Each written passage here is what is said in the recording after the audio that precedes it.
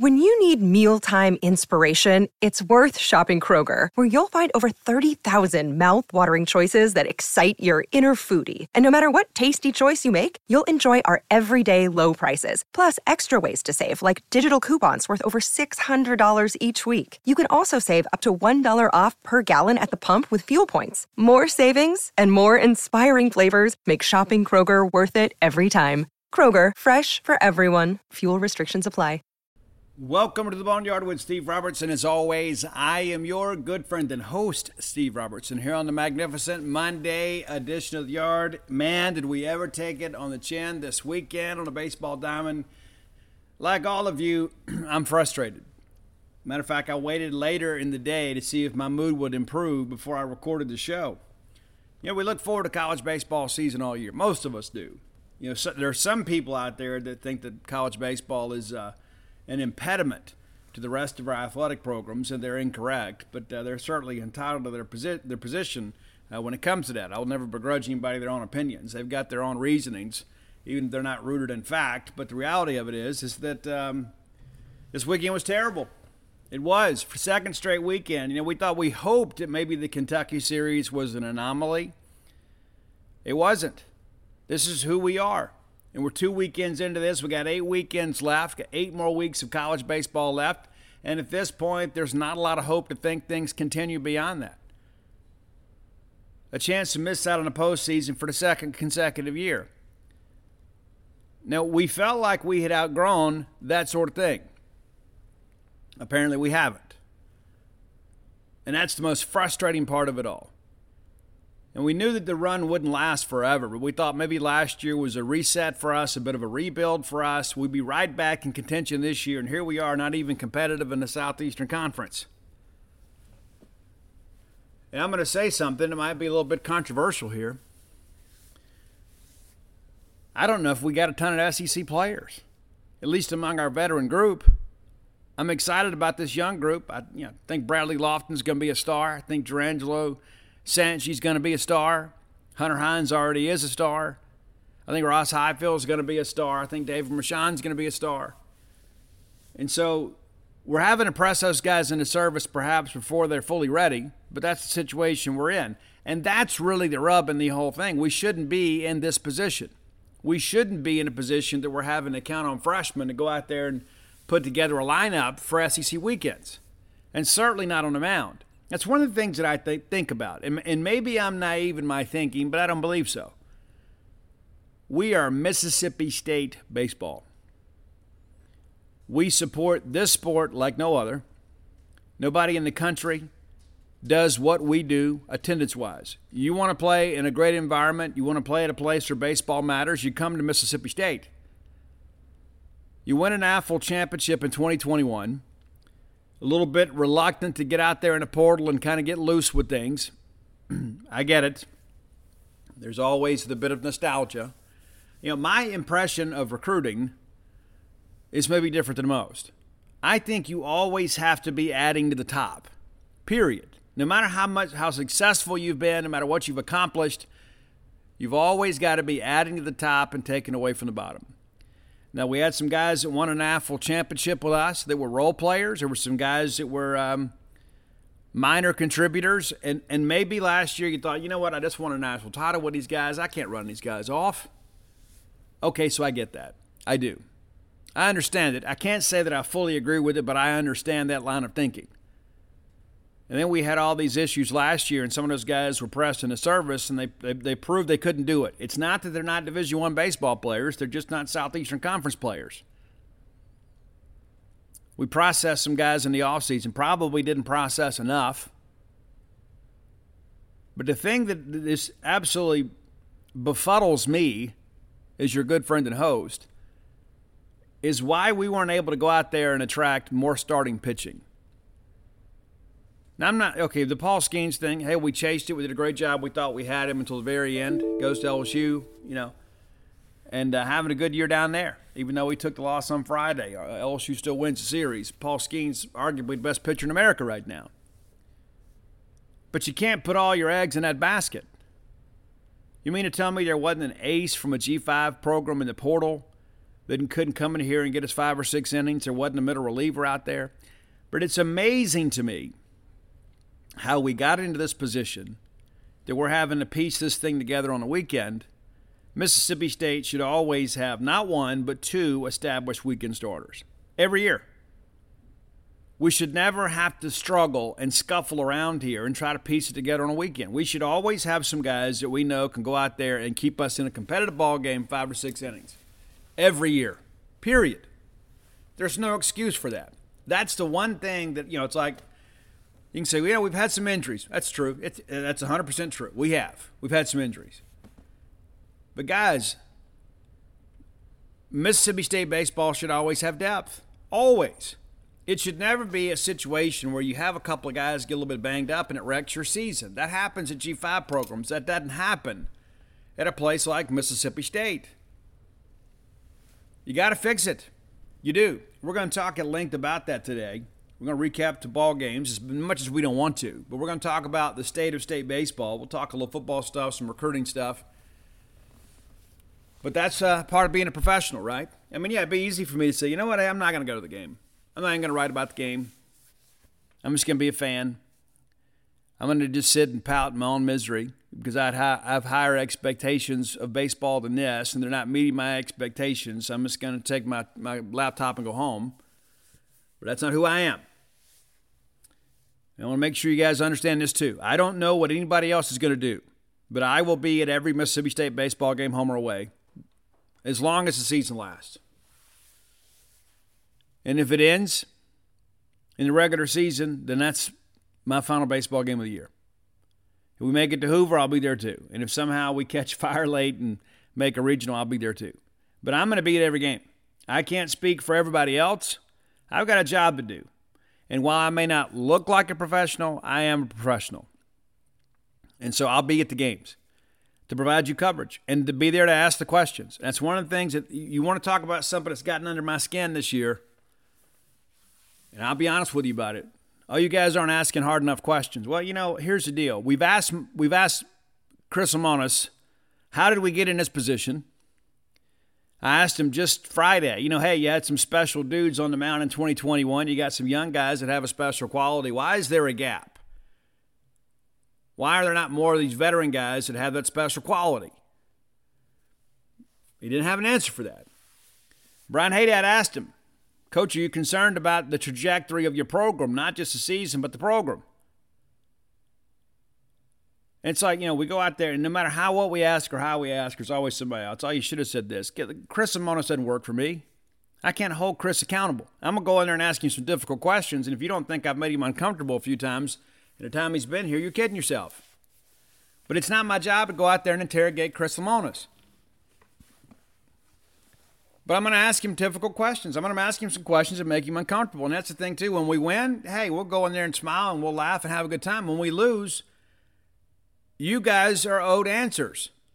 You're the caretakers of this program. You guys were wearing the M over S caps your whole lives. You were going out to Duty Noble in the sun-drenched left field lounge when Chris Lamonis was a college baseball player. You've been fans of this program before Chris got here. You'll be fans after he's gone. And so, yes, you have a right to know what's happening with your college baseball program, period. And my loyalty is to our program and our tradition and to all of you, more so than anybody else. Now, I want this thing to work out. I do.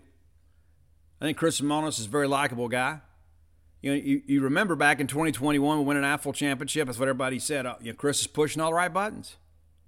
And he was. You don't win an AFL championship by accident. You don't luck into an AFL championship. Not even Fresno State or Coastal Carolina did that. They had veteran teams, good leadership, they had good coaching. You don't luck your way into winning the College World Series. If you could, we'd have done it many times because there have been many years that we've been the most talented team in the country. And for some reason or another, we weren't able to get over the hump. You don't think Clark, Palmero, Thigpen, Brantley, those guys, they didn't deserve to win an AFL championship? They did. But they didn't. They didn't win it. And that's the thing that I go back to is like people are like, some of the same people that were so ready for Ron Polk to retire, let's just name him the interim coach. Guys, come on. Come on. Coach has done enough.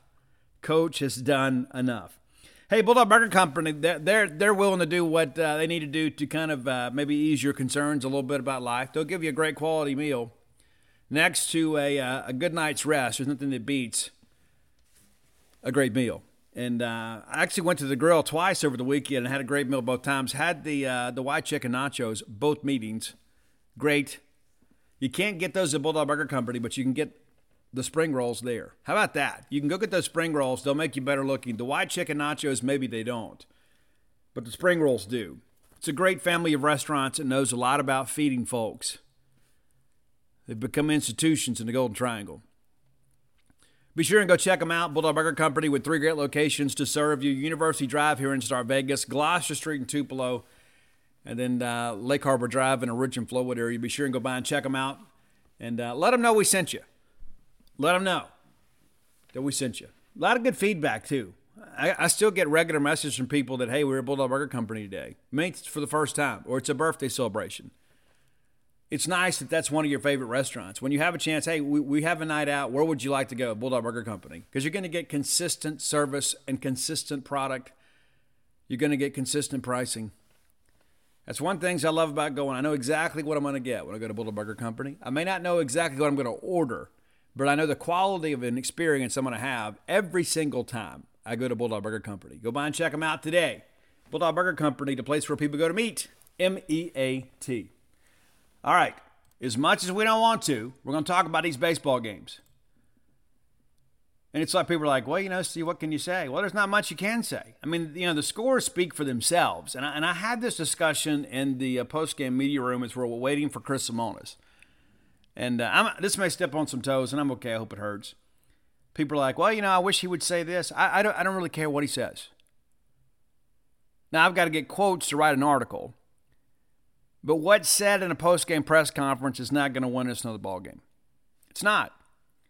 Now, I've asked him before, what's his message to the fan base? He's answered that. Hang in here with us. Hang in here with us. But the reality of it is no matter how much Chris Simonis gets up there and takes accountability and takes responsibility for his program, and it is his program, not a player on this team he didn't sign. And there's always those smarmy smart alecks out there. Well, these guys committed to this guy. Yeah, that doesn't matter. You still signed them. There were some guys that were committed to Andy Cannizaro and John Cohen we didn't sign. So this coaching staff signed off on every signee in some respect. And if they're still here, it's because the coaching staff has decided to bring some sort of value to the team. But it doesn't matter how much Chris gets up there and says, hey, we should have done this, should have done that. It's on me. It's my program. And he has said those things. He has. It didn't score a single run the next day. It didn't get us another called strike 3. It didn't. So my honest opinion is we need to worry less about what's said in press conferences, because what happens, people get irrational and they get emotional, right? When we're losing, you can't say anything that people aren't going to misinterpret. I mean, it's like I'm in the press conference, and then I'll go on Twitter and say, well, Lamona said this in the press conference, and he didn't. He didn't say it. It was the same thing with Mike Leach. We love Mississippi State baseball. And I want to give you, before I get into the breakdown of this first ball game, is one of the things I want to say. And if you don't hear anything else I say today, listen to this. There are some of us out there that are overly optimistic about Mississippi State baseball. I'm probably one of those people. I admit it. It's because of the fact in my lifetime, it's been the one thing we can always count on, with rare exception. And when we don't have a good year, it doesn't always have to be a great year, but a good year, when we're not competing for something, it's not good, right? And it's usually the anomaly. That's why people are so frustrated right now. It's because we're used to winning and winning big and competing for things. We're not just fielding a baseball team to remain a member of the Southeastern Conference. Not when you go out there and build that cathedral. But there are a lot of other people out there that some people consider negative. There are some people, listen, and it's a very, very small percentage. There are some people, no matter what we do, who we hire, how we do it, they're always going to be miserable. That is not a Mississippi State problem. That is a them problem. Never going to be satisfied, no matter what we do. If we went undefeated in every sport, they would still find something to complain about. Well, there's not enough ice in the drinks. They sell Powerade. I'm a Gatorade guy. There's always something, right? Why didn't Dr. Keenan bringing drinks in my seats? There's always something.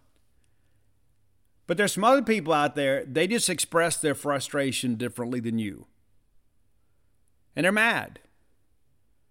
It doesn't mean they love Mississippi State any less. There are some people that are loyal to a fault that think the university never does anything incorrect. And I'm here to tell you that's completely false. That line of thinking is not helpful either. It's not helpful to think that everything we do is correct, because it's not. We don't do everything correct. And I could put a top 10 list together of things that we need to do better. And maybe I will. But even though we may disagree on how we voice our displeasure, it doesn't mean that we're not a family and fan base. Listen, the player aspect of it is not familial. There are some guys that are part of the family, and there are others that choose to leave, right? But as far as we go, those of us that choose to identify as Bulldogs, we are a family. Good, bad, or indifferent. Even when we disagree, we support the same university. We want the same thing, and that is for Mississippi State to win big in everything. That's what we want. If we're emotionally invested in it, we want to see State win. We do. And even though there are people that voice that frustration in a more bitter manner than you, doesn't make you a better fan. And it doesn't make them a lesser fan. I think it's important to understand that. It took me years to get to that point, to be quite honest with you. There were times in my life I felt like if people didn't agree with me, then they were just simply wrong. And this is, again, not a top 10 list, because I am right about that. But listen, there are some things that I'll say privately I'd never say on the show. I'd never write in a column. And you can say, but Steve, I thought you're professional. Well, I am. But it doesn't mean I'm always going to interject my personal feelings into an article. I'm just going to give you the facts. I'm going to give you the quotes. I'm going to frame them up. I'm going to give you the story. But I think it's important to understand, to give each other a little bit of grace here. Because some people feel like if you're not as angry as they are, you're not angry at all. That's not true either. I'm angry.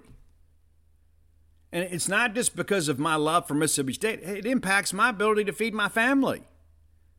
When we're losing, people don't subscribe to our website. When we're losing, people don't listen to the show. People don't read our content. So not only does it hurt my feelings, it hurts my pocketbook. I got skin in the game. But even if I didn't, I would not be happy with the performance of this baseball team. Period. It doesn't mean that I think less of any of these kids. I think they're all great young men from great families. But some of these guys are not getting it done, and it is okay to say that. I'm never a guy that's going to go out there and go after a kid, but I'll tell you, we got some guys on this team that don't need to be here. They're not good enough to play here. Now, it's one thing for young guys, because, young guys get better, right? They got time to develop, and you don't have the window to develop you used to have, especially when now we're the transfer portal. If you come in and you can't hit the ground running and show some promise, they're going to get you on out of here. But there is a tradition and an expectation when you put that maroon and white uniform on that you're going to achieve excellence. And you're going to strive for it in every aspect of your game. You're going to strive for it in every aspect of your life, whether it be an off-season workout or whether it be an academic situation or a study hall or whatever. There is a different standard for college athletes. Fair or unfair, that is the truth. You can't go out in the Cotton District and get into a fist fight. You can't do it. You can't go out there and have an altercation at Hobie's and have an argument because everybody around is going to have a camera phone. Because if you get into an argument or if you get too deep in a jug one night and you embarrass yourself, it's going to be news. Now, your classmate, from Buckatawna, Mississippi, that's there to get a degree in accounting, that guy can go out there and act as crazy as he wants to, and chances are it's not going to be newsworthy. But to whom much is given, much is required. That's not unique to state baseball. That's how life works. All right. Why are so many dogs suffering from health issues? Actress Katherine Heigl, who's helped save over 16,000 dogs through her personal foundation, says they're seeing more issues than ever with dogs' joints, odors, and their health than ever before. After doing a ton of research, she feels there's one place we can all look to improve our dog's health: their food. What she's discovered is that many dog foods are made in a way that can actually create toxins that could possibly be wrecking our dog's health. And that's true for many of the premium brands as well. Fortunately, she's found that just by adding a few special superfoods to her dog's food, she saw huge transformations in their health. She's made a 20-minute video explaining step by step how any of us can do the same thing to see incredible changes in their dog's health. I've got 5 dogs. I do. I love them. I spend most of my time with them. In fact, Mojo, my Mama Blue Healer, has helped me write 6.5 books now. I want her to be as healthy and happy as possible. So if you feel like you do about your dogs the same way I do, let me encourage you to go to badlandsfood.com/boneyard and watch Catherine's video right now. And again, that's badlandsfood.com/boneyard. Be sure and check it out and make sure your pet is happier and healthier than ever. The future is a hefty responsibility and not one that we take lightly. But then taking things lightly has never been what Hefty is about. That's why we've created the Hefty Renew program that turns hard-to-recycle plastics into valuable resources like park benches and building materials. To participate, simply fill up an orange Hefty Renew bag with accepted items, tie it up, and drop it in with your regular recycling. That's it. It's that easy. It's time to rethink recycling with Renew.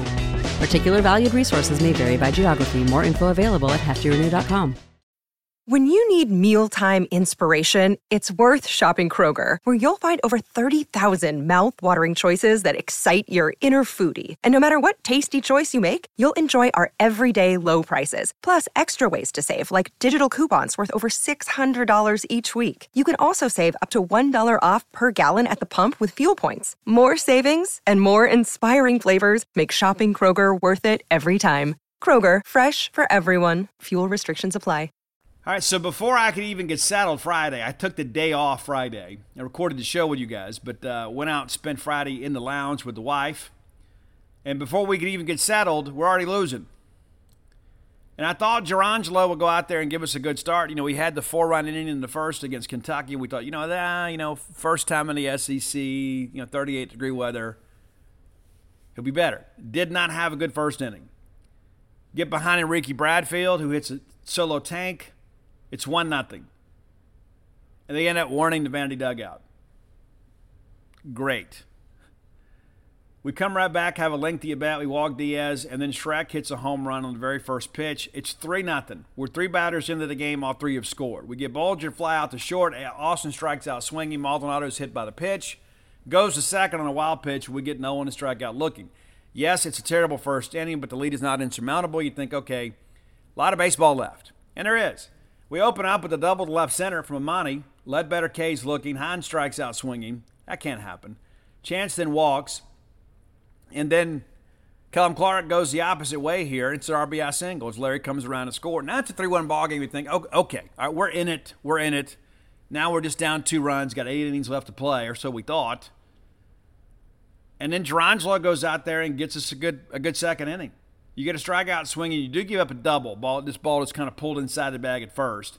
Brownfield grounds out, and then Diaz strikes out looking. So the game, we kind of hold the game in place here. Let's go chip into this lead a little bit here. We get a K swinging, line out to center. David Mershon singles to the left side and then gets caught stealing. Ball was in the dirt. It might have been 2 feet away from the Vandy catcher. And that's a mistake you just can't make. I know you're trying to make a play there, but that ball's not far enough away. You basically taking the bat out of your teammate's hand. You just can't do it. And I understand the intent there is good. I'm not being critical of Mershon, but it was just kind of a play of inexperience and immaturity. You do that in high school. Basically anything in the dirt you can take, right? You can in college, not in the SEC. You can get away with that against Nicholls State. You can't get away with it against Vanderbilt. Those guys get free college too. And they get more free college than anybody. All right, top of third, this is when the wheels absolutely come off. It's a nightmare of an inning. So we get in a 2-2 count. We hit Shrek. Then we walk Bolger. Austin and singles to center. Bases loaded, now nobody out. We get a ground ball to third. We boot it. Run scores. Still nobody out. Bases loaded. Parker Nolan and singles to right, drives in 2 runs. It's now a 6-1 ball game. We finally get an out here as Polk pops up to first, a productive out. And Vastine flies out to right. There's an RBI sac fly there. And it's now a 7-1 ball game. That's it for Drangelo. We bring in Brock Tapper, who, listen, and Brock's going to be a star for us too, and we're throwing him into the fire right here. And he'll be better for the experience. The first thing we do, though, is we walk Enrique Bradfield. Guys, walking Enrique Bradfield is that is one of the most dangerous propositions in college baseball. It just is. The guy plays the game the right way. There's probably nobody that gets a better jump from first base. The only thing that helps us here is that Parker Nolan, who is not fleet of foot, is ahead of him at second. Diaz then singles to left. Nolan scores. It's an 8-1 ball game. Shrek doubles to center. 2 more runs scored. It's 10-1. The game is over now. We were in the game after 2. We're no longer in the game because you're not going to go put up 9 runs. You're not going to keep Vandy from scoring, and because at this point you're just going to throw some other arms, right? Period. You're just going to try to manage the game and get it over and save your better arms for Saturday, Sunday. So you're basically throwing BP. You're not going to come back from a 9-run deficit on a Friday in the Southeastern Conference. It's not going to happen. Bulger lines out to right field. We get out of it. Bottom third, ground out to third, line out to third. Hunter Hines walks. And then Chance grounds out to first. So it's again 10-1 after 3. Vandy didn't stop, though. We do get a pop-up to right field, and Maldonado doubles to left. Nolan singles again, chasing home the run, makes it 11-1. We get the next 2 guys and get out of it. And again, the game's over. And then if you had any doubt about it, some of our approaches at the plate kind of confirm it. Bottom of 4, we go 1-2-3 here. Kellum strikes out, but then beats it out. That's a kid there, I'll tell you, he didn't quit. He didn't quit. This game is over, and Kellum Clark is still doing the little things, right? You strike out swinging, the ball gets loose, he takes off, reaches base. And then Heifel grounds out to right center, and then Luke grounds into a double play. But I give Kellum Clark there. It would have been easy just to stand there, right, or walk back to the dugout. It would have been. But these are the little things in baseball. We're not doing enough for the little things to win. This is one here, when something good does happen, we're at least going to acknowledge the fact that it did. All right, we come out top of 5. We walk Enrique Bradfield. Again, it's bad enough to have a leadoff walk, which is of the devil. When you walk Enrique Bradfield, you're basically selling your soul to the devil. Insanity, man. Insanity. Diaz and singles up the middle. Bradfield goes down to third, and Shrek homers to right. Bradfield can trot home there. It's 14-1. We bring in Logan Forsythe in place of Tapper. Bulger flies out to right. Austin singles down to third baseline. A nice bunt there. And the fact that you're bunting with a 13-run lead, I got a problem with that. At the end of the day, it's our job to get him out. Maldonado strikes out swinging. The Nolan singles to the left side, right side. Austin goes to third. And then we get Nolan stealing. And that's a rarity, so we're going to celebrate it when we get it. And I'll be honest with you, I thought Rice Highfield actually had a pretty good weekend behind the plate. Probably his best weekend to date. He's getting better. He's getting better. And that's the thing, too. The battery's got to be good, period. And maybe because I'm a former catcher, I see it a little bit differently than most. But when you're 1-6, 1-7 to the plate, you're not even giving the catcher a chance. You're not even giving us a chance. Even if we get a good pop time, Logan Tanner, of course, that's a once-in-a-decade type guy, right? But when you're 1-6, 1-7 to the plate, you're not even going to give an average catcher a chance. Bottom 5. Forsythe flies out at center. Mershon walks. Larry grounds out to second. We get Mershon to second base there. Ledbetter then singles to right. Mershon comes around and scores 14-2. And then Hunter Hines strikes out swinging. Lefties gave him some trouble this weekend. They did. But you can't take him out of the lineup because you may run into something, right? I mean, you kind of got to learn to live with that.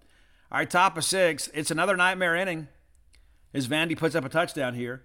And what's so crazy about it is we had a chance to get out of this inning without a lot of trouble. We did. We had a chance to navigate through this and not have trouble. But we couldn't do it.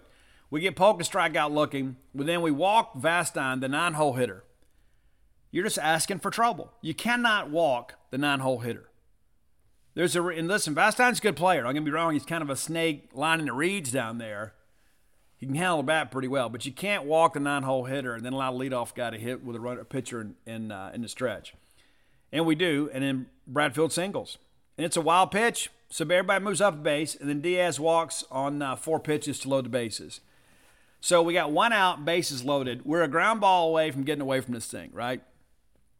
You can turn 2. Even though we have not been especially skilled at turning 2, you get a ball back up the middle, get under a barrel, you can turn 2. But instead, we hit Shrek with the pitch, run scores 15-2. And then we walk Bulger and we walk Austin. It is now 17-2. Will Gibbs has been good for us. And I don't know, maybe just because there was some separation in the game, we didn't go out there with our best stuff. But the bottom line is, this is his worst outing to date. Does not get an out. Issues 3 free passes, all of them ending in runs. We bring in Harden in place of Gibbs. Not sure what's happening with him. Maldonado strikes out swinging, and then is a grand slam for Parker Nolan. Makes it 21-2. Polk singles to third. Vastine grounds out to second in his second at-bat of the game. Anytime of the inning. Anytime a guy hits twice in an inning, it's not good for us. It is 21-2. We had that Tennessee game last year, and we're all thinking, I've never seen anything like this in my life. Well, here you go. You're seeing it again. Insanity, man. In the last dozen SEC games, absolute insanity.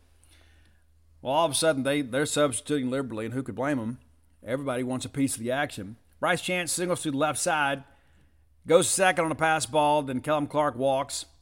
And again, I like what Kellum Clark's doing. He is showing a much more approach to play.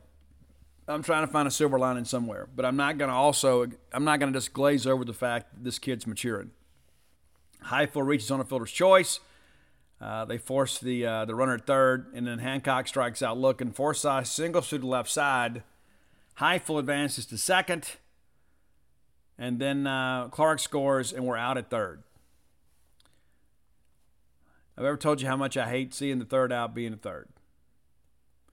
Top of 7. It is another nightmare inning.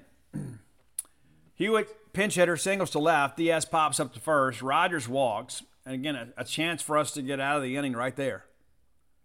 There's 1 down in the inning, and we get an extended at bat. We can't finish. Actually get up 1-2 on Rogers. And we end up walking him. They pinch hit for Bulger, and his pinch hitter comes in. Very first pitch he sees, he singles, the run scores. They pinch hit for Austin, fly out to center. Laneve was a guy they thought that was going to be a star for them. He's not. He's come off the bench now. He walks to load the bases. And then Parker Nolan, grand slam, 26-3 now. McKenzie singles up the middle. We bring in Graham Eintema to pitch for Tyson Harden. And again, not sure what Harden's condition is. Trainer goes out. You hate to see it. Vastine grounds out to second. And 26-3. So we need headed into the bottom of 7 just to keep the game going. We need 14 runs. 14 runs, and we would still be down 9. That's how ridiculous that is. Downs pinch hits, strikes out swinging. Chester grounds out to short, and then Jordan grounds out to the catcher unassisted. So there you go, 26-3 ball game. It's terrible. There's nothing about this ball game that you look at and say, oh, it's all right. No. I mean, we had 6 hits in the ball game. 6. We had some competitive at-bats at times. We also had some pretty selfish at-bats, but that happens when the score gets elongated. Put the ball in play a little bit. I guess if we only left 4 on base because we couldn't get guys on base. Drangelo sat out with his first loss. 5 hits, 8 runs, 6 of them earned, 2 walks, 4 Ks, 1 wild pitch, 2 hit by pitches, 72 pitches. Brock Tapper gives up 6 runs. Logan Forsythe gives up 3. Will Gibbs does not get an out, 3 runs. Tyson Harden goes 1 1/3, gives up 6 runs. And again, that's what happens. When there's separation in the Friday game, you're going to throw the young guys and try to get them some work. And it was terrible. Absolutely terrible. If you had to pick an MVP for this ball game, it would be difficult to do. Amani Larry 1 for 3, Ledbetter 1 for 3, Lane Forsythe 1 for 3, David Mershon 1 for 1, and also had a walk. He also had a pretty big error there too. So you'd be hard pressed to find an MVP of the game for Mississippi State. Let's go ahead and jump right on into game number 2. And while the score wasn't as bad as that one, the result was the same, another embarrassing loss. The only difference is we went the full 9 this time. It reminds me of when I coached high school baseball. We were so bad the first year. Terrible. Terrible. I just wanted to play the full game. I'm just hoping not to get 10-run ruled. And that's kind of how it felt. And I thought to myself, I never thought I would feel that way again, and certainly not against Mississippi State baseball. 12,927 people showed up. Tip of the cap to every one of you for supporting the Bulldogs and coming out despite a difficult year so far. My hats are off to you. We actually get a pretty good start here to open up. Landon Gartman. And Landon, again, I'll say, I've said it on the show many times, and I think maybe some other people figuring this out. This is not a shot at the kid. But he is a guy that can get you through the order twice, usually without a lot of drama. The third time, it's a little bit shaky. So you let him go, you see some trouble, you got to pull him. And I understand the bullpen hadn't been great. You still got to make the baseball play. You got to you got to protect the kid. And listen, Gartman's a competitor. He don't want to come out. If Gartman could give you 9 every day, he would. He would. But you got to manage around this situation. You got to understand the limitations. The stuff is just not dynamic enough to get to the order 3 times, more times than not. Sometimes it will be. Most times it's not going to be. When they get the third look at a guy that doesn't have a dynamic fastball, because it's basically like Hootie, right? If he can't spot the changeup for a strike, and normally he can, they're going to get to him. And then what happens, they figure out, even though he's tunneling the same 3 pitches from the same arm slot with the same arm speed, he does a great job with it. It's just a different dynamic. Those guys are great elite hitters. They're going to figure you out. And that's not on Gartman. That's on us. As a staff, we have to manage around his limitations. And again, that's not a shot at the kid. He's given us everything he has. But you can't leave him out there after he's pitched well and then let things get elongated. You can't. All right, we come out, and so first thing they want to do is Nate Chester starting at third. I love this baseball play from Tim Corbin. I'm not a big fan of Vanderbilt baseball by any stretch.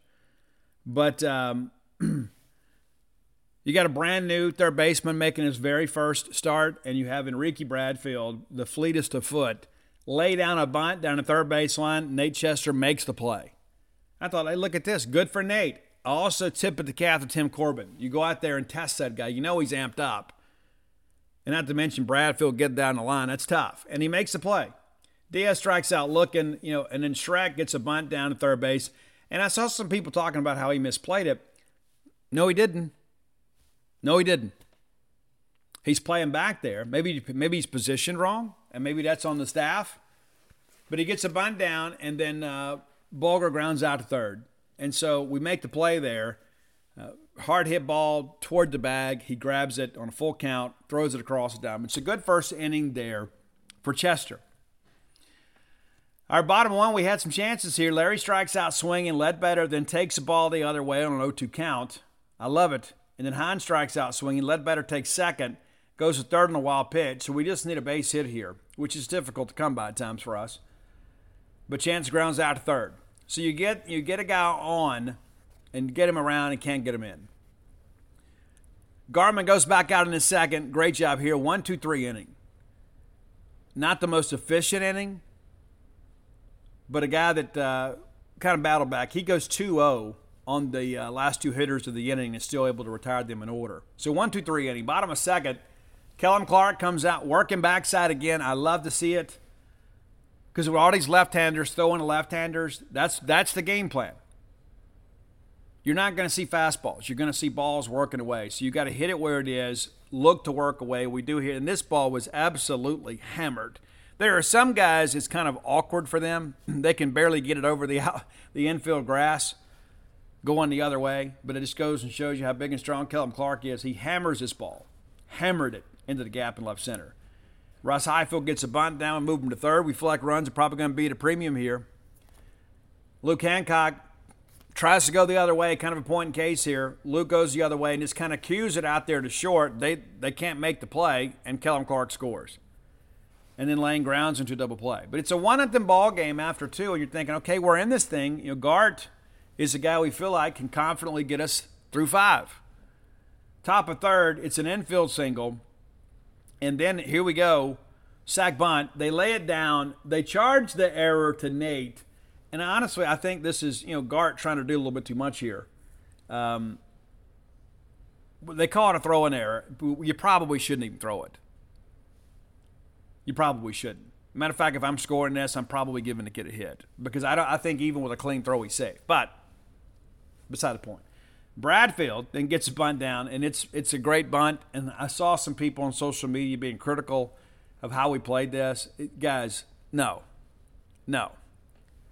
It's like Vince Coleman running to first base. If he can get that thing down up the third base line and get it past the pitcher, not bunt it too hard directly to third baseman, he is going to beat it out. He is simply that good. All right, but we navigate through this, and it's all because of Gart's ability to spot up a changeup. Pop up to second, and a fly out to right. He had him on their front foot. It was a great job of pitching, a very gutsy performance. You have some adversity here, and rather than panic, the bases are loaded here, and they get nothing. Great job by Landon Gartman to get non-productive outs from the Vanderbilt offense, and that proved to be a difficult task for us throughout the day. All right, bottom of third, Nate Chester strikes out looking on 3 pitches. Amani walks, and then Ledbetter grounds the ball to second. They force a runner at second base, and then Hines strikes out looking. So, again, a little bit of traffic on the bases here. You got a 1-run lead, and you know it's not going to last. I mean, you're not going to score 1 run and beat Vanderbilt. It's not going to happen. All right, top of 4. Austin flies out to center. Maldonado flies out to second, again out on the front foot. And then Nolan finally times one up and hits a home run, ties the ball game. We get Polk to strike out swinging. So it's like, again, when you get opportunities to score, you got to get them in. But, again, you feel like you're okay. It's a baseball game, right? It's 1-1. We're getting in the middle innings, and this game is still competitive. Maybe it's our night. Maybe we're responding. Chance grounds out to second, and then Kellum Clark singles back up the middle. They actually called him out. We review it. He's safe. And then Ross Highfield grounds into a double play. And so, again, traffic on the bases in a 1-run ball game. We can't do much with it. Vanderbilt finally gets some things going here. And, again, you walk the 9-hole hitter. And, again, Vaston is not a typical 9-hole hitter. But you get up 0-2 in this count, and you lose him. That can't happen. I don't care who you are, where you're from, what your makeup is, what your strategy is. You get up 0-2, you cannot walk this guy. And if he singles to right field, so be it. But you can't walk this guy. And then Bradfield corks one into the wind. It's a 3-1 ball game now. Diaz pops up to short. Shred grounds out to second. Bulger pops up to short. Now, here's what I'll say. This is the beginning of the third time through the order, right? You're basically halfway through it here. Bradfield's the leadoff hitter, so you face 1, 2, 3, 4 in the order. And other than the walk, you look at it and say, hey, after the home run, he settled down. He did. You had that lengthy at bat that you lost, and there's 1 hit in the inning. So I can understand the thinking of, well, we're through the heart of their order. Maybe we give him another inning. And where it's a 2-run ball game. It is. At the time, I'm thinking, let's pull him. All right, we go 1, 2, 3 in the inning. Right? I mean, not only do you not get any runs, you don't get any base runners, and it's all ground outs. They're doing a good job getting under bats, making us put the ball on the ground. Hancock, Forsythe, Chester, all ground out, all to the right side. All right, top of 6. And again, I understand the thinking here, but it was clear to me Gartman was fading a little bit. His pitch count was up. I would have pulled him. That's easy to say in hindsight, but I would have pulled him. And again, I'm going to let him go through the order twice, and then I'm going to let him pitch himself until there's a little adversity, and I'm going to get him out. That's about managing my pitcher, right? Top of 6, it's an infield single and then a home run to left, and you got to get him now. You got to get him now. Now. You can't wait because you probably consider pulling him after the 5th. And you talk yourself into leaving him in, saying, we only gave up 1 hit in the inning. He had him out on their front foot. That said, after this home run, you got to get him. Back-to-back hits in the inning. I got to pull him. I got to go get him. It's 5-1. It's still a ball game. But we don't. No one then doubles to left. Polk flies out to center. Vastine grounds out to first. Runner takes third. And then Bradfield singles to right. A run is in. 6-1. And, of course, Bradfield's still second. And then Diaz homers down the line. So not only did we not pull him during the third time through the order, we let the order turn over again, and we don't get anybody. We faced two hitters the fourth time through the order, and both hit the baseball hard and driving runs. Now it's 8-1. I'm not saying the guy you bring in after, Gart, gets you out of this thing without giving up runs, but I would have liked to have given him a chance. I think Gart was clearly gassed at this point, and again, that's not a shot at the kid. It's just kind of understanding the limitations of the player. We left him out there too long. We did. And again, you get out of it, you'd love to get out 3-1. But you had a chance to get out 5-1. You don't, and next thing you know, it's an 8-1 ball game. You bring in KC. He gets Shrek on the very first pitch to get out of it. All right, bottom of 6. State with a little traffic on the bases here. Monty Larry with a single. Ledbetter grounds out. Runner takes second. Heinzen strikes out swinging, and then Bryce Chance comes through with an RBI single here. It's an 8-2 ball game. Just imagine if it was a 5-2 ball game or a 3-2 ball game. And again, there's no guarantees in life, certainly in baseball. But this is a situation I would have handled differently. All right, top 7. KC's out here doing a deal, right? A pop up to short, foul out to first, all soft contact. We get behind Maldonado 3-0. We fight back and work it full. We lose them. There are worse things in life. However, the way Parker Nolan had been swinging it, you're thinking, oh, we're playing with disaster here. But KC gets him on 3 pitches. And again, the situations change. You can't go back and say you can't copy and paste in baseball. But what if you bring KC in a 5-1 ball game? Maybe it's a different conversation. All right, bottom of 7. States, again, what if it's a 5-2 ball game in this inning? Heifel grounds out to third. Hancock singles to right. And then Forsythe, that's right, your lane Forsythe corks one the other way. It's a home run. Now it's an 8-4 ball game. Wouldn't it have been fun if it was a 5-4 ball game? Hizak comes in, flies out to center field, nearly poked it out of there. And you're not going to get it over in Ricky Bradfield's head. That's just not going to happen. Just go ahead and call him a scarecrow. It's a cornfield out there where he is. But Hizak gives it a ride. Really good at bat there. Gets down 0-2, works his way back, and nearly puts it out of the ballpark. And then Larry grounds out to short. All right, top of 8. Hewitt flies out to center. Vastine lines out the second baseman. And then again, a chance for us to get out of this thing, and we walk Bradfield again, and immediately he's still second. Anytime that you walk in Ricky Bradfield, it's a double. It just is. And then Diaz reaches on a fielding error, and Bradfield comes around and scores. It's 9-4, and then Shrek strikes out swinging. All right, bottom of 8. It's a 9-4 ball game. It's still a game, but the chances of coming back are pretty slim. But State gets on Ginther here. They pull Hunter Owen and bring in Ginther. Ledbetter pops out, and then Hines singles to the right side. They bring in Nick Maldonado, who is their dude. Told you guys, the dominant closer, one of the best in college baseball. And Bryce Chance squares him up, doubles to left center. Now you got runners at second and third. Now a base knock here. All of a sudden it's a 3-run ball game. There's a little drama. Kelvin Clark pops out. Big at bat for the guy there. We needed a base hit, didn't get one. And on that at bat, there is a wild pitch, and Hunter Hines gets a late break, but still gets in there. He's safe anyway. Maldonado is blocking the plate without the ball, which is against the rules of baseball, and he gets crushed. And that's a lot of man coming down third base line in Hunter Hines. But Hunter does what you're supposed to do. You have to slide it home. You can't go high at the plate. He does what you're supposed to do. They call him save. Corbin comes out. He's upset, and he's just protecting his guy, right? I mean, he is. Tim Corbin doesn't have a lot of fans in Starkville, but the reality of it is he's out there protecting his guy.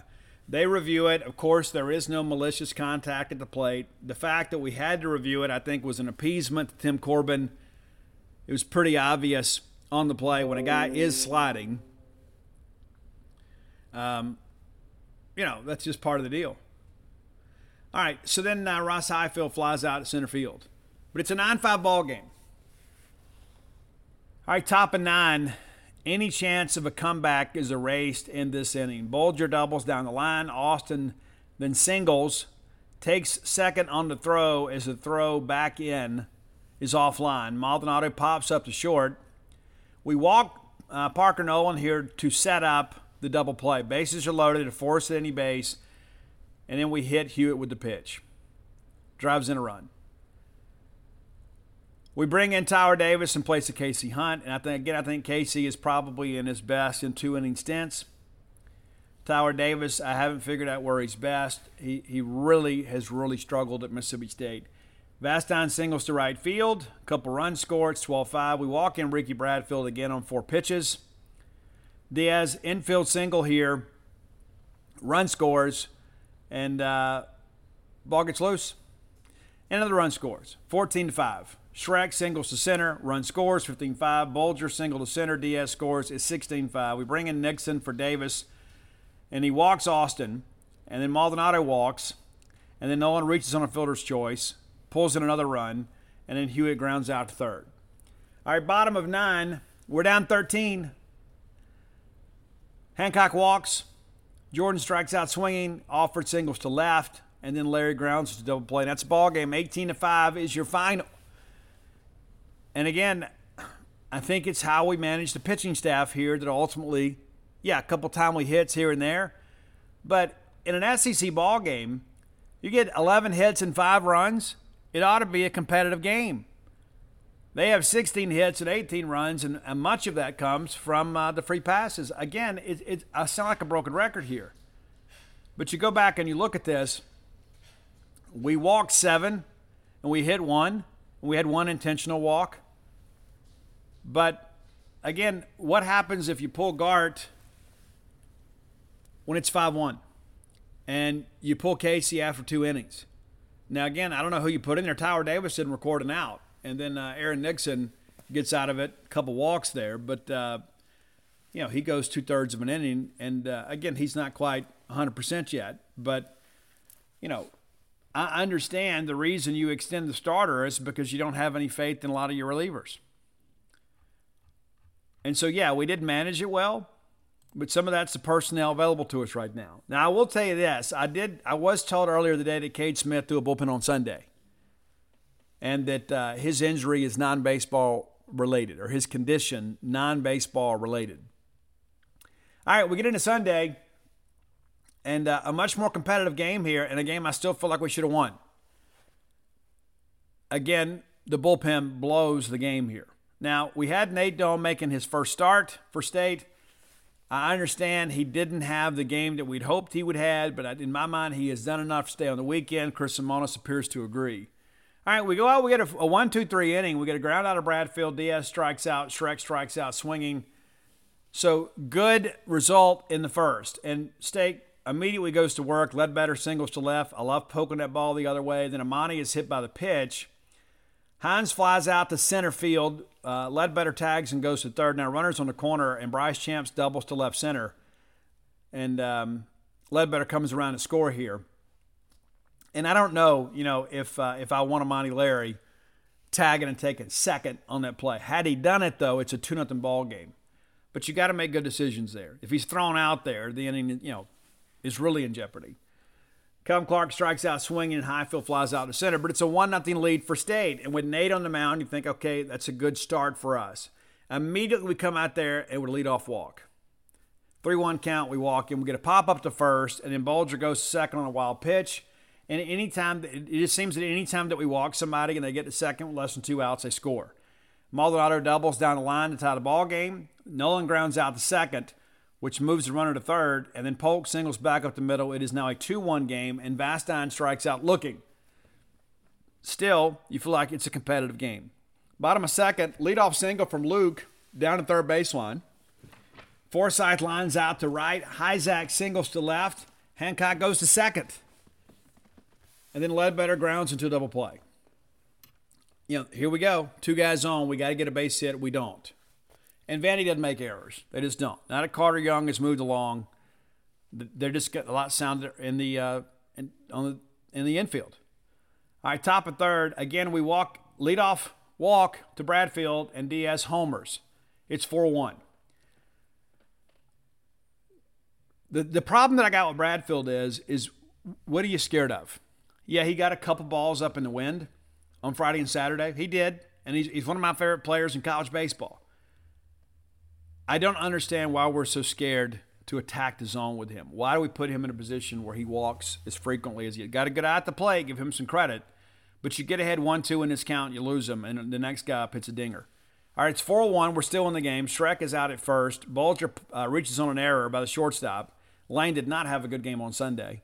Had gone a while without making an error and made up for it on Sunday. Austin pops up to short. Maldonado then singles. Bulger goes to second. And then Parker Nolan, who killed us all weekend, it's an RBI single. And now it's a 5-1 game. And even though they're beginning to get some separation, you think it's not out of reach.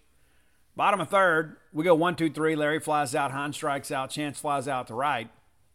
Top of fourth, we get a fly out to right, a fly out to center. You think, hey, we're out of it. Nope, Diaz homers again.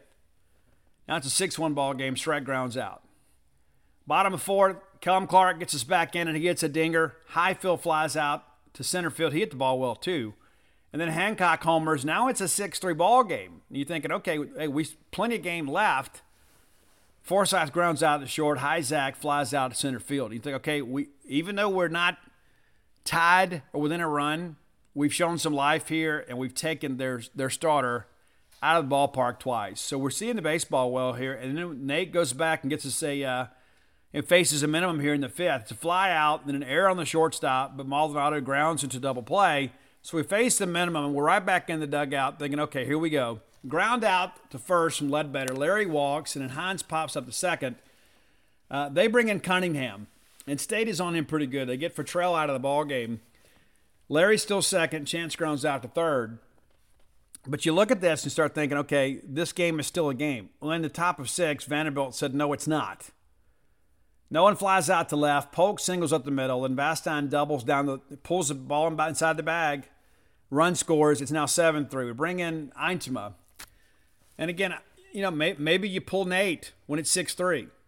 But he had such a good fifth inning, you begin to think, okay, well, that makes a little sense here. You know, he faced a minimum in the fifth. Why would I pull him in the sixth? But back-to-back hits here. We go ahead and pull him. And then Bradfield is out at first on a sac bunt. Now, it's a 7-3 ball game, but there are 2 outs. And then we walk Diaz, and it's a wild pitch, and he scores. Shrek isn't hit by the pitch. Bulger then homers to center. So Eintema's line here, you get the sac bunt from Bradfield, then it's a walk, a hit by pitch, and a 3-run jack. So 1/3 of an inning pitched, 3 runs. We bring in Colby Holcomb, who was outstanding. Maybe we're finding something there. The fact that we're still having to kind of struggle through this on March 26th is a bit of a concern. We get Austin to ground out to the pitcher. That ends the inning. It's 11-3.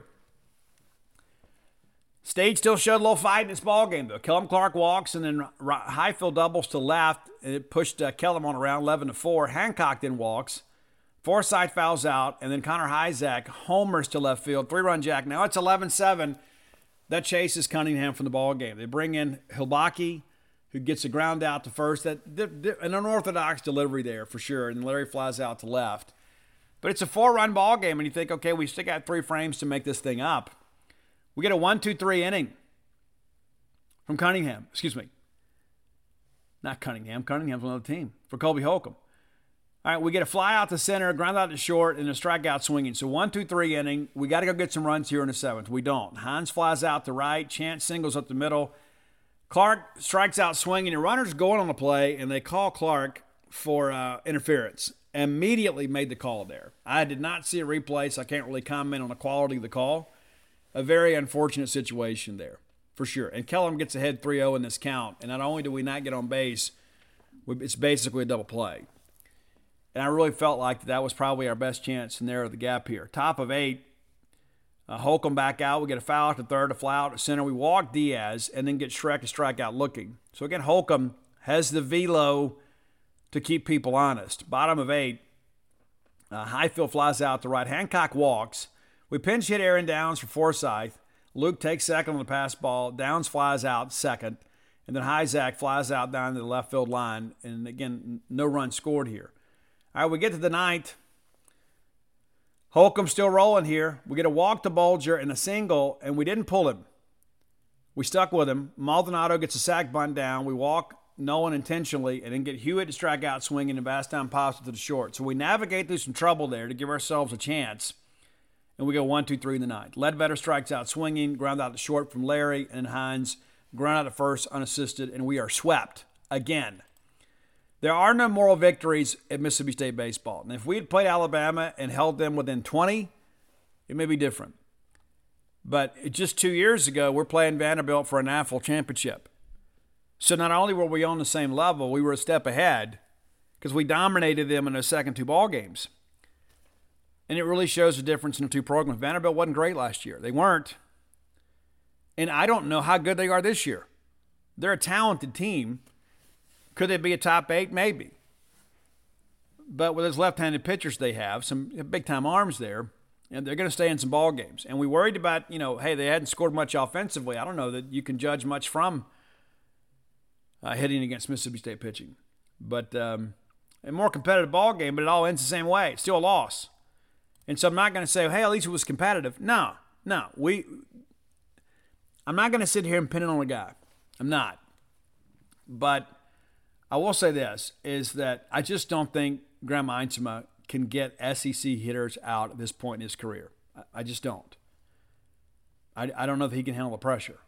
And I think Nate will be better for the experience. I think Nate wants to start. I think Nate gives us a good chance to win. I like him more on Saturday than Sunday, but the reality of it is that he gave up 8 runs. He did 85 pitches. We probably should have pulled him a little sooner than we did. But you give him the 6th after he has such a good 5th. He gives up back-to-back hits, and you go get him. Probably pulled him at the right time. Maybe you didn't pick the right guy to follow him up. Because you start thinking, hey, if you bring in Colby Holcomb and we're able to navigate through that, it's a much different ball game. A much different ball game. So that's about game management. That's just kind of how I see it. But, looking at the numbers, Connor Hyzak, 2 for 4 in the ball game with the big fly there, and he had 2 defensive chances. He made both of the plays there. Is he your answer at third? I wrote a column about that this morning. I don't know. And the problems at Mississippi State are many. So anytime that you can start scratching through something and say, okay, I've got this settled for now, it's a good thing. So maybe Connor is a guy that needs to be in the lineup. We desperately need some right-handed power. I thought we'd see more of Aaron Downs this weekend. We didn't. I discussed that on Tuesday's show. But that's the weekend. And it was terrible. It was absolutely terrible. There's no way to feel good about anything that happened over the weekend. Period. We get Samford here on Tuesday. That'll be before we're back together. So real quickly, let me give you a quick rundown of Samford. They beat us last year, you may recall. Wasn't fun. I was there. They're 13-11 this year on the season. They open up losing a series at Memphis. They beat Jacksonville State. They lose a series at Southeastern Louisiana. They beat Alabama State. They win a series against Morehead State. They get beat 11-6 by Alabama in a midweek game out in Birmingham. They get swept by LSU, scoring just 2 runs on the weekend. They lose to UAB in a midweek game. They take a game from Columbia. They win a series against UT Martin, and then 10-run rule North Alabama in a midweek game, and then take the series from ETSU over the weekend. Very high-scoring games offensively for them. Even in the loss on Sunday, they put up a dozen runs. Now, I don't know what the pitching situation is at East Tennessee State, but they beat up the Buccaneer pitching staff. And so they're going to come in here expecting to win a ball game. Now, who do we start? I think it's not Bradley Lofton. I think, unless it's Bradley on a short stint, but you got to think about, we got, our series starts on Thursday. So it's a Thursday, Friday, Saturday deal. So you can't throw Bradley and then come back on the weekend unless it's a really, really short bullpen type start. All right, let's get to today's top 10 list. Brought to you by closewithblair.com. Blair is my friend, your friend, a friend to those in need. And we're going to be quick with this top 10 list. Listen, Blair, you can visit him at closewithblair.com. That's C-L-O-S-E with Blair, B-L-A-I-R.com. And find out about all the services that he provides in the mortgage industry. top 1% close ratio in the country. This is a guy that gets things done. If Blair can't get your lawn closed, it can't be done. Not at this time. But you need to have somebody working for you that's a winner. 21 years of experience in the industry. Works at Fairway Mortgage. Recently voted number 1 in customer satisfaction when it comes to mortgage loan origination. His phone number, 601-500-2344. Again, that's 601-500-2344. Mention to him you heard about him on the Boneyard. He's going to pay for your appraisal. How about that? All right, at long last, we're doing REO Speedwagon. Many of you have no idea what REO stands for, and until today, I didn't either. I didn't. REO Speedwagon is named after a truck that the Olds Company put together back in 1915. It stands for Ransom Eli Olds, who was a car maker, car manufacturer in his company, in this country. So REO stands for a man's name, Ransom Eli Olds Speedwagon. It's named after the truck. REO, I think they called it Rio, but it was named after its founder. So there you go. This band has sold 40 million albums, had 13 top 40 hits. Many of you know them, as people used to say back in the 1900s, a lot of belly-rubbing music from REO Speedwagon. All right, number 10, a song off of their hits album. It's a compilation. You know, a lot of these greatest hits albums, they add a couple new songs to encourage people to go buy them. A track that actually became a hit for them is This Ain't Love. A little bit of an up-tempo track. I think you'll check it out. It's about bad relationships. All right, number 9, a good relationship is even when you're apart from each other, you still long for each other. It's not a situation where you're away from each other and it's like, hey, my life is better without that person here. If you're living that life, I submit to you, you probably need to do some self-evaluation of you and your relationship. But it's here with me. And even though you're there, there's a part of you that's here with me. Number 8 goes back to the very first album. They still play this song live. It is very much a fan favorite. It's 157 Riverside Avenue, which is an homage to the place they lived when the band first got going. So their humble beginnings, it's like they still throw a bone back to the origins of the band. Number 7, man, off that second album, it's Riding the Storm Out. Some great live versions of that from the 80s and even more recent years. Be sure and check that out, Riding the Storm Out.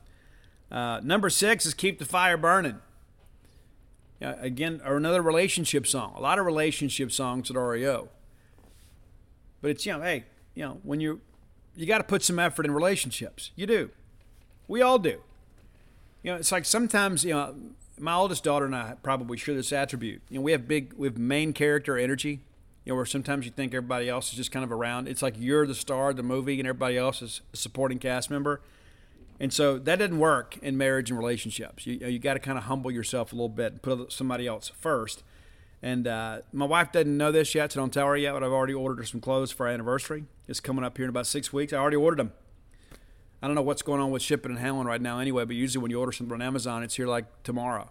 And I'm the kind of person too, as soon as I order something on Amazon, I'm constantly I'm tracking my order immediately. Like as soon as it's what's happening? So I ordered a bunch of stuff, and it'll kind of, filter its way in here over the next month, which means it's probably some of it's coming from China. You never know. We're keeping the fire burning here at the Robertson household. All right, number 5, Roll with the Changes. Great tune. That's what life is about. The only constant in life is change. You got to be able to deal with that and be able to perform at a high level. Bulldogs have to deal with this too. The environment and league in which we play in is constantly changing. It's a very unforgiving league. You got to go out there and compete at a high level. And you can't give up.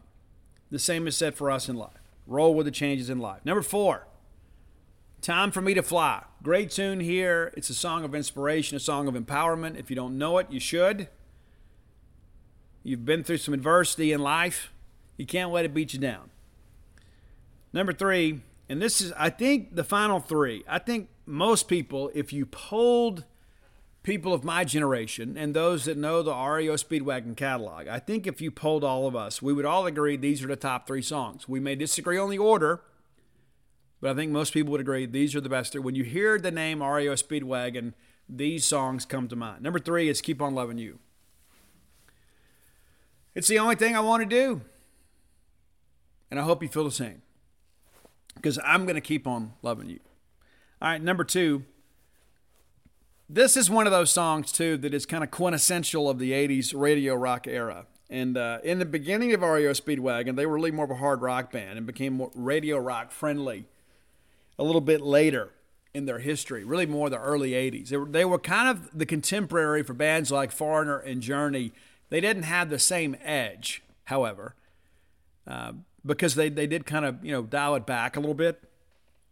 But this was probably the one. Most people would say this is number one, but we don't like to end our top 10 lists on a ballad if we can. But I can't fight this feeling any longer. And at some point, we've all felt that way. More times than not, it's been an infatuation. You know what I'm saying? Like somebody's just being nice to you and you think they're flirting, right? You meet somebody new, they're really attractive, and you think, oh, I really like this person. And you start falling in love with an ideal rather than an individual. But sometimes it's the real McCoy. Sometimes it is. For me, it's only been once. For many of you are in love a lot, And I'll give you a little trivia about me, too.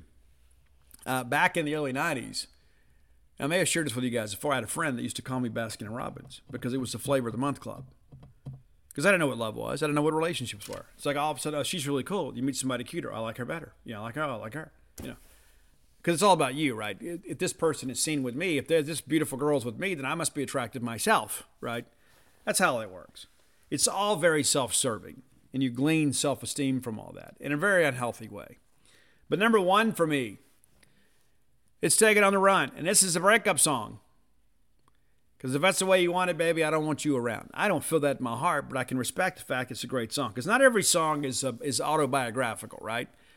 But that's your top 10 REO Speedwagon tracks. Again, Take It on the Run, number one on the list. There are a lot of people that have requested this, and I asked Roy today, give me one off our list. So I don't know who the first person to request this group was, but many of you have.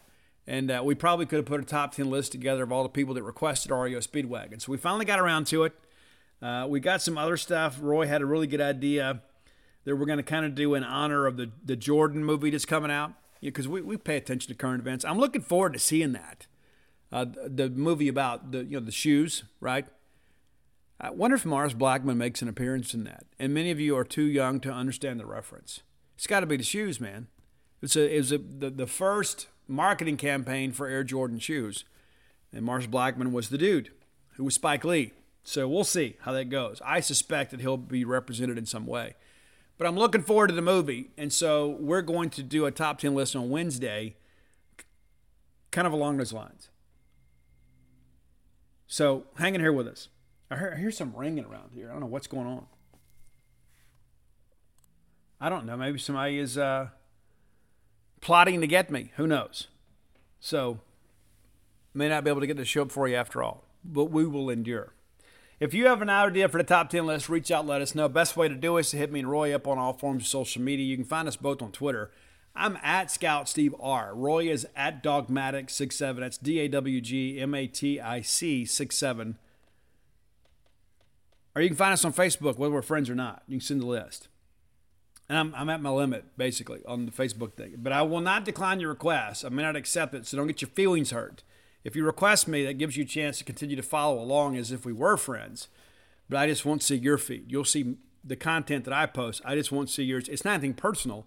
I would be friends with all of you if Facebook would allow it. But it's not like the old MySpace days where, you've got, 10,000 friends and 100 of them.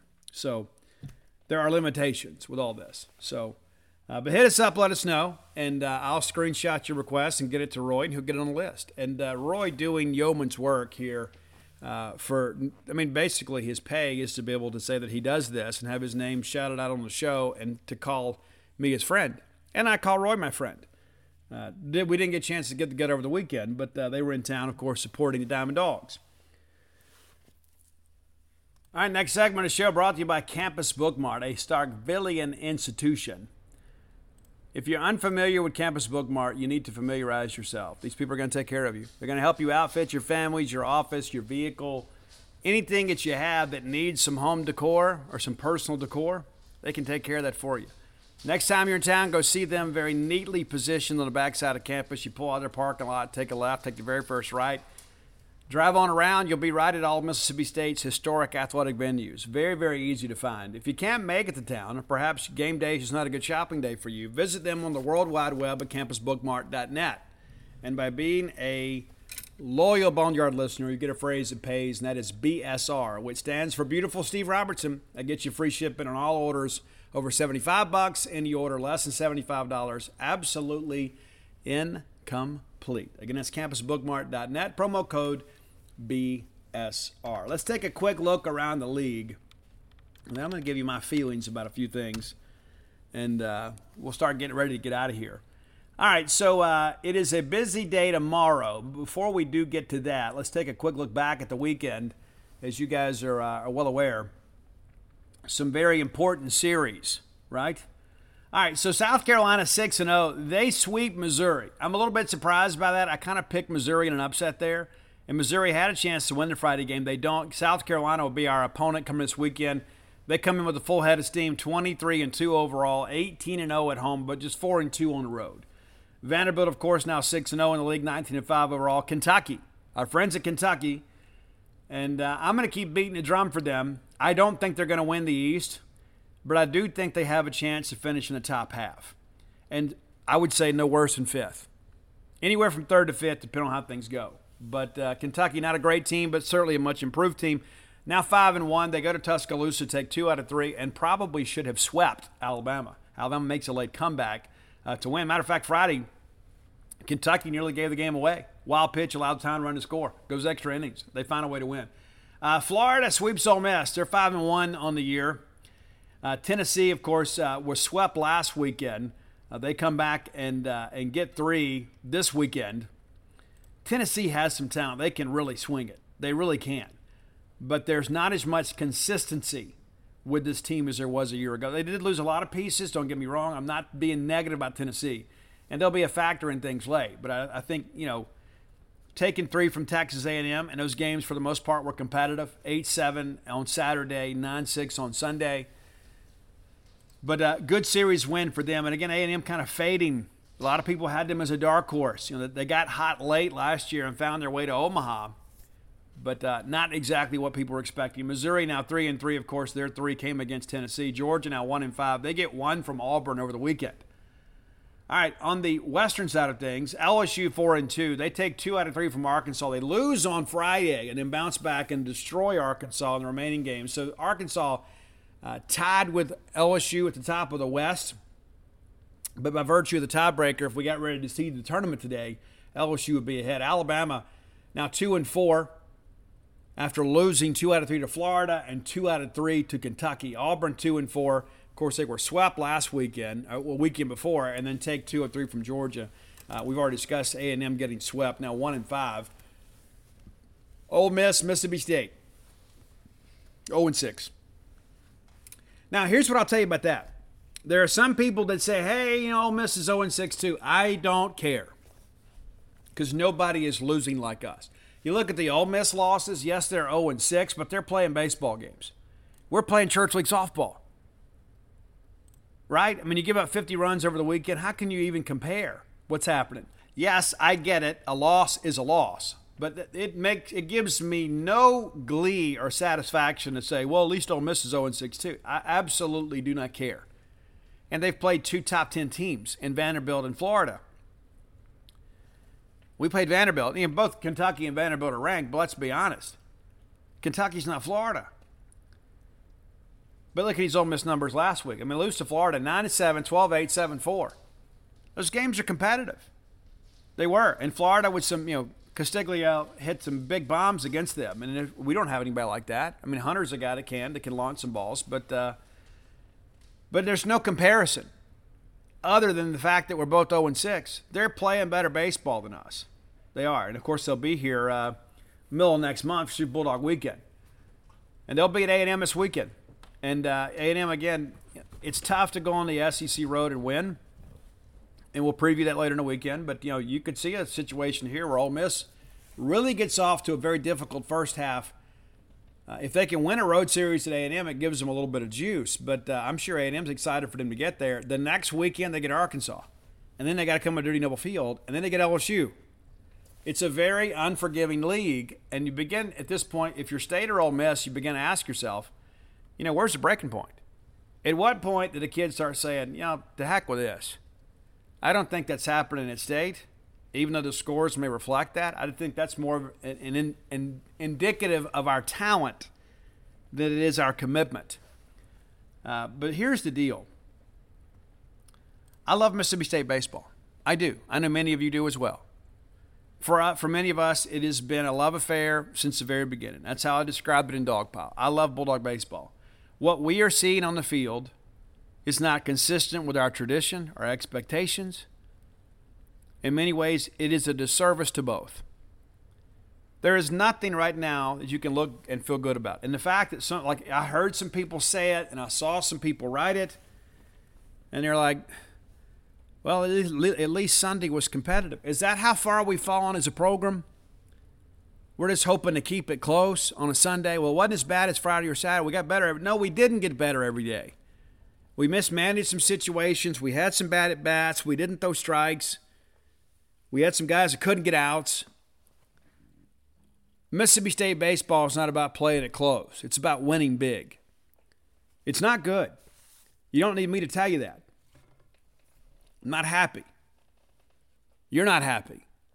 Players aren't happy. Lamona's isn't happy. Now, I'll tell you this. I did the research last week. I may have shared this with you. I don't think I have.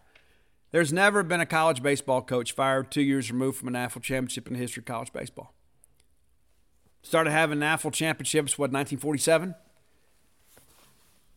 Never been a coach fired 2 years removed from a national championship. Now, the caveat to that is you hadn't had 2 seasons where you cratered like this either.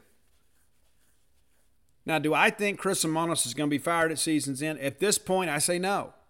Now, if we continue to get 10-run ruled weekend after weekend after weekend, I think all bets are off. But I do think Chris Lemonis has earned the right to have another year to turn this thing around. I know many of you are saying, Steve, I'm totally against that. I can't endure this again next year because I believe it's going to be more of the same. I can't argue against that. I can't sit here and tell you, hey, things will be okay if we just go get another pitching coach. If we shake some things up, I can't tell you that because I don't know that. And I don't know that I believe that. But I can tell you this, I'm not giving up on this team. Many of you have already checked out, and I get it. I understand it. You got better things to do with your weekend than watch your beloved alma mater get beat on the baseball diamond. Something that we always look forward to and expect good things from. I understand it. I'm not going to judge anybody for how they feel. You check out anytime you like. I'm not going to. And it's not just because it's my job. For years and years and years, nobody covered road baseball. Nobody did. And starting in 2018, that's what we've done. For the first time in the history of Mississippi State baseball in 2018, we covered every single game. We did. And we've done it ever since. So we're going to continue to do the job. There's nothing like being there. And there are a lot of people, of course, that sit home on their couch and they want you to take their opinion seriously. They see the same things that you see, on TV. I'm there asking questions. I'm there seeing what's happening in the half inning. I'm talking to our people in between stuff, trying to get information for you. And I'm blessed and privileged to be in that position. I take the job very seriously. There's some other beat writers from some other schools. They have a bad year in football. They won't even make a road trip to A&M. Anything that's an inconvenience for them, I'm just built differently. I'm trying to be the genuine article here. That's what I'm going to do.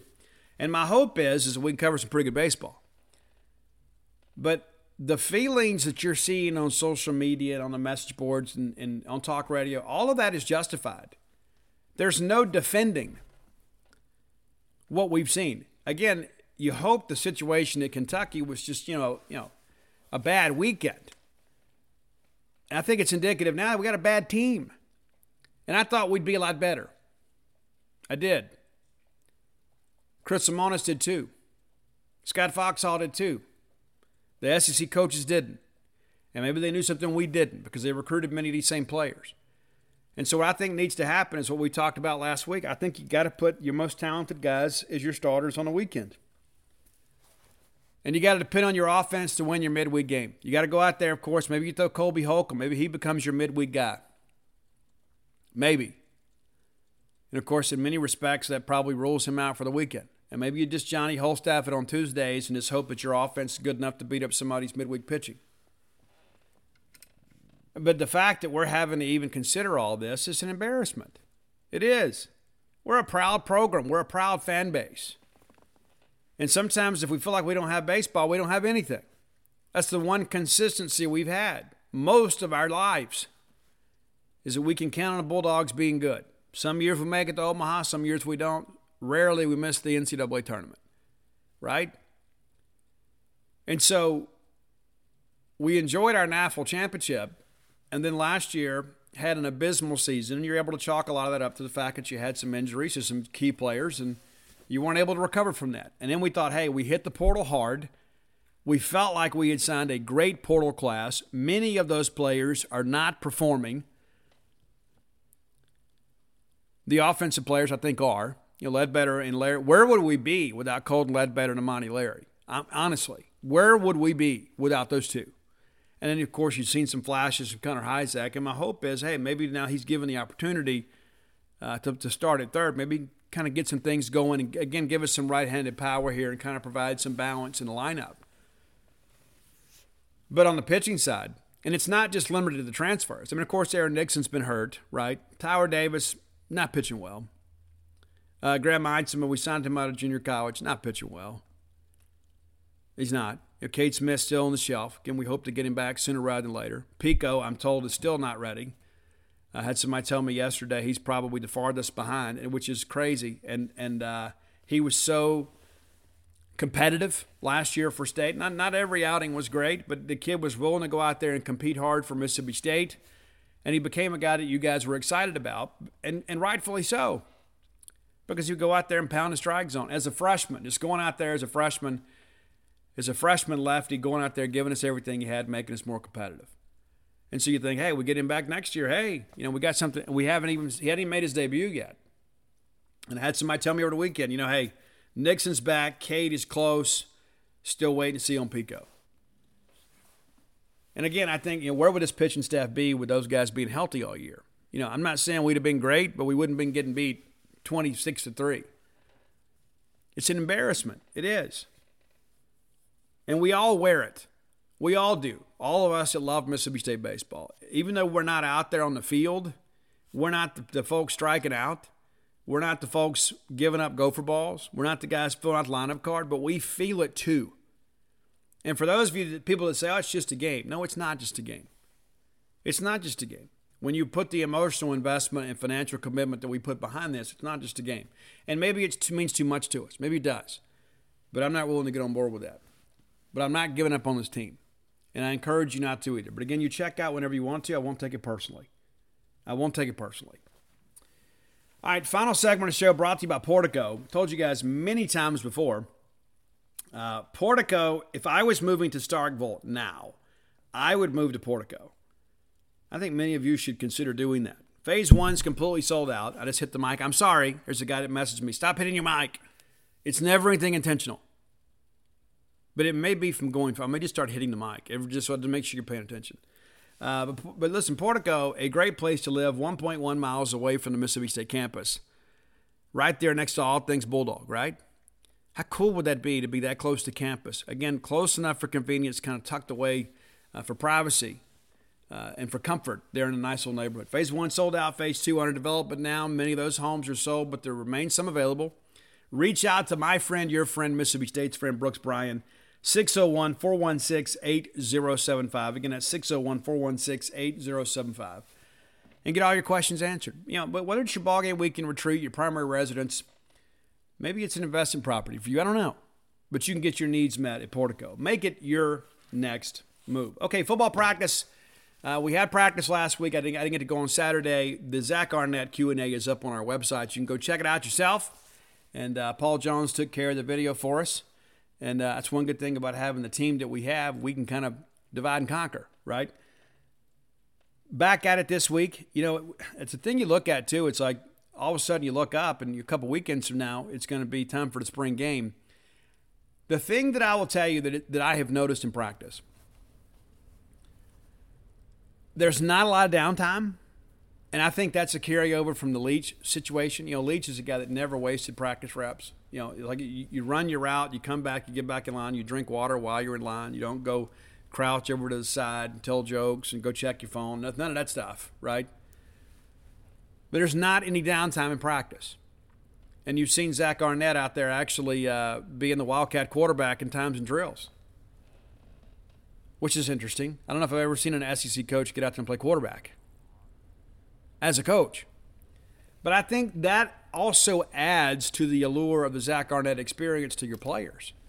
I think your players say, hey, this is a coach that's willing to get out here and practice with us. This is a guy that's ready to get out here and make some things happen, right? That's interesting to me. I do like our new coaches. Had a chance to observe many of them during practice.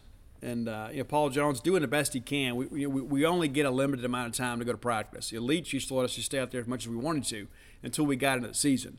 But they're installing an offense. They're a little more protective these days. And I've never felt like limiting practice during the spring and in fall camp is a good thing. I don't know what you're really hiding there. I understand when you get into game week, you don't want somebody in the media taking pictures or taking video of your formations or anything like that or anything you may want to do. That makes sense to me. But with it being a new staff, especially on offense, and there's so much install, I kind of get it.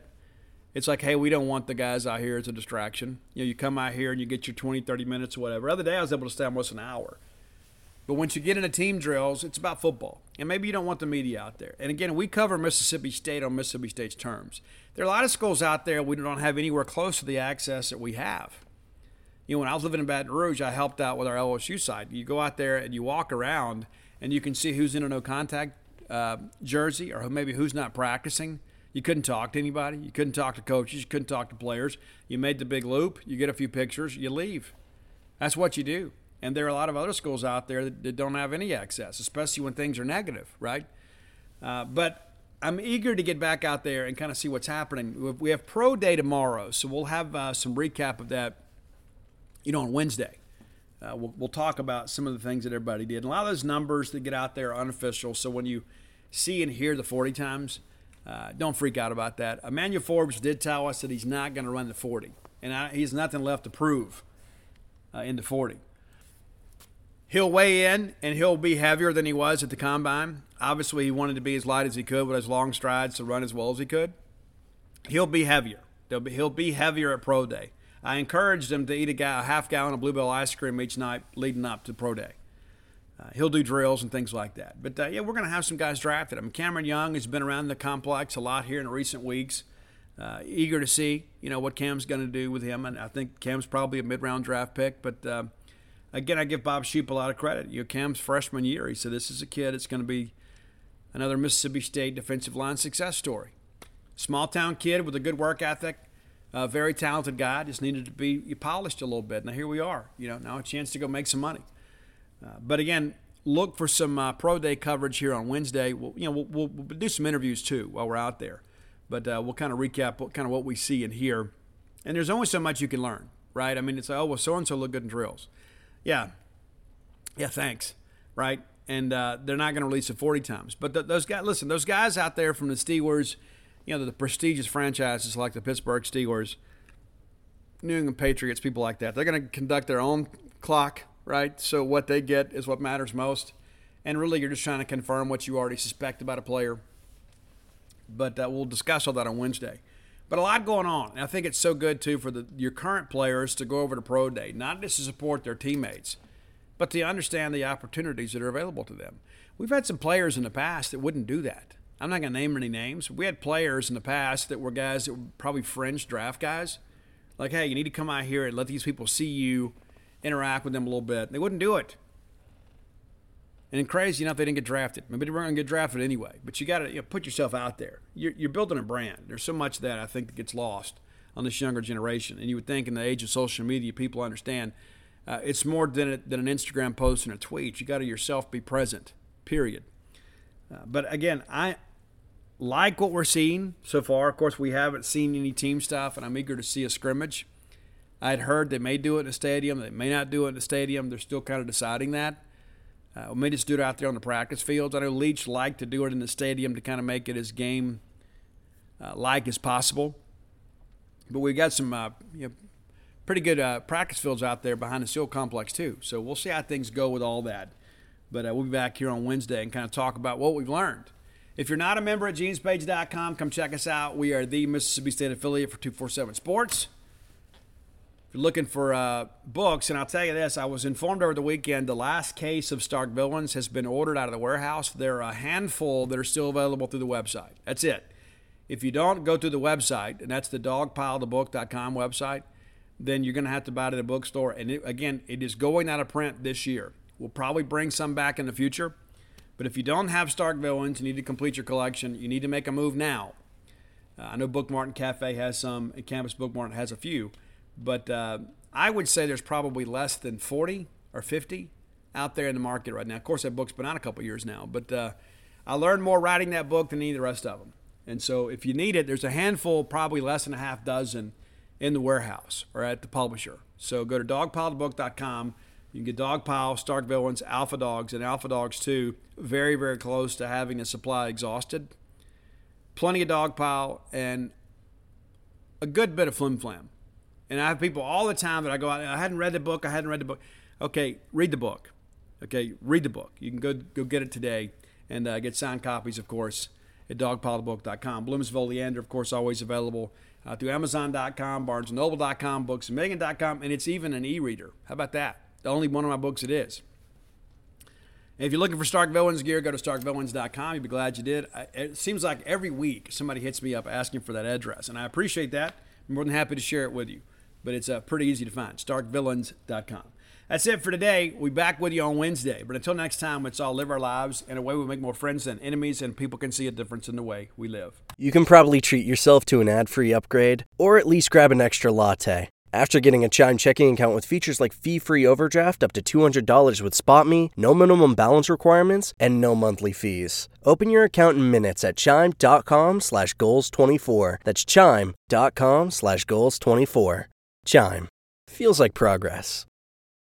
Banking services and debit card provided by Bancorp Bank N.A. or Stride Bank N.A. Members FDIC. SpotMe eligibility requirements and overdraft limits apply. This is the story of the one. As a maintenance engineer, he hears things differently.